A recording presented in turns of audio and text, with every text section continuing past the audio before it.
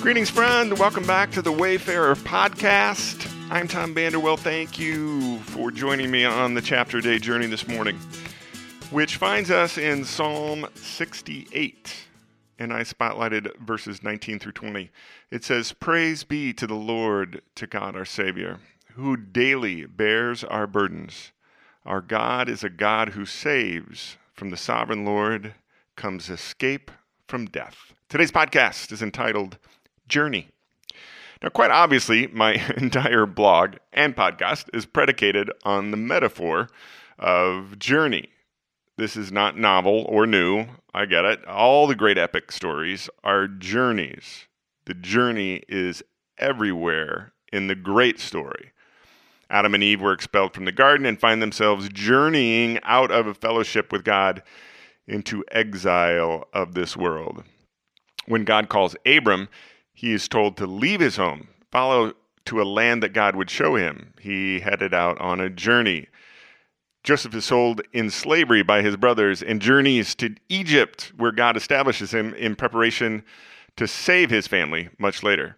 Moses journeys out of Egypt to Midian, then back to Egypt at God's command, and then through the wilderness to the promised land. And the Hebrew people journeyed from Egypt through the wilderness to the promised land in Canaan. David flees and journeys through the wilderness until God leads him back and establishes his throne in Jerusalem. The 23rd Psalm, that famous "The Lord is my shepherd" psalm, is a journey from pastures through the valley of the shadow of death and to the house of the Lord. Jesus' ministry was essentially a journey, complete with a period of wilderness wandering from the rural flyover country of Galilee to his climactic death and resurrection in Jerusalem. The story of the early Jesus movement was essentially a journey out of Jerusalem and into the world. Now, today's chapter, Psalm 68, is epic in its length. We've been reading such short little songs, but this one is long. And scholars believe that it was meant to be a liturgical song sung as worshipers journeyed in procession to the temple in Jerusalem. It's basically a song of two halves. Now, the first half, verses 1 through 18, references the journey of the Hebrews from Mount Sinai, where God gave Moses the Ten Commandments and the Hebrew law, to Mount Zion in Jerusalem, where David established God's temple. The second half of the song, verses 19 through 35, envisions God's throne established on the earth with the nations and the kings of the earth journeying to Jerusalem to offer gifts to God. What really stood out to the early followers of Jesus were the first verses of the second half of the song, which prophetically point to the suffering and risen Christ. This "praise be to the Lord, to God our Savior, who daily bears our burdens. Our God is a God who saves. From the sovereign Lord comes escape from death."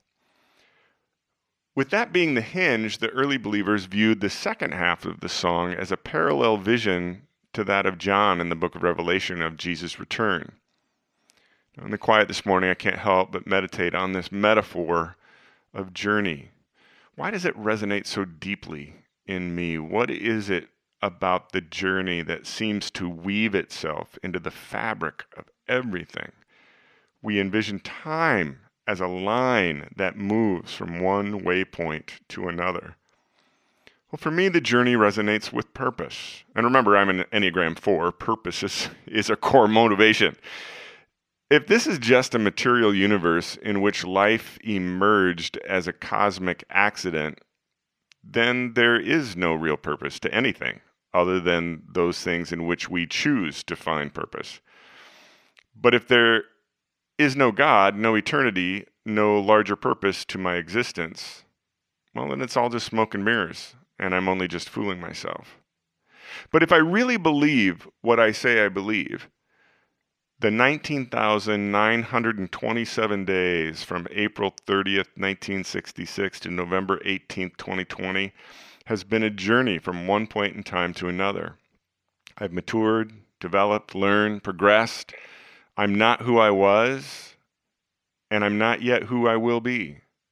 My past mistakes have led to growth and understanding. My life and my journey are part of something larger than myself in the grand scheme, in this great story. And I personally take comfort in that. It keeps me going. It frames each day. It leads me on, hinged on a Savior who daily bears my burdens, who saves, and through whom death is swallowed up in victorious life. I hope you have a great day on your own journey today, my friend. We'll see you back here tomorrow.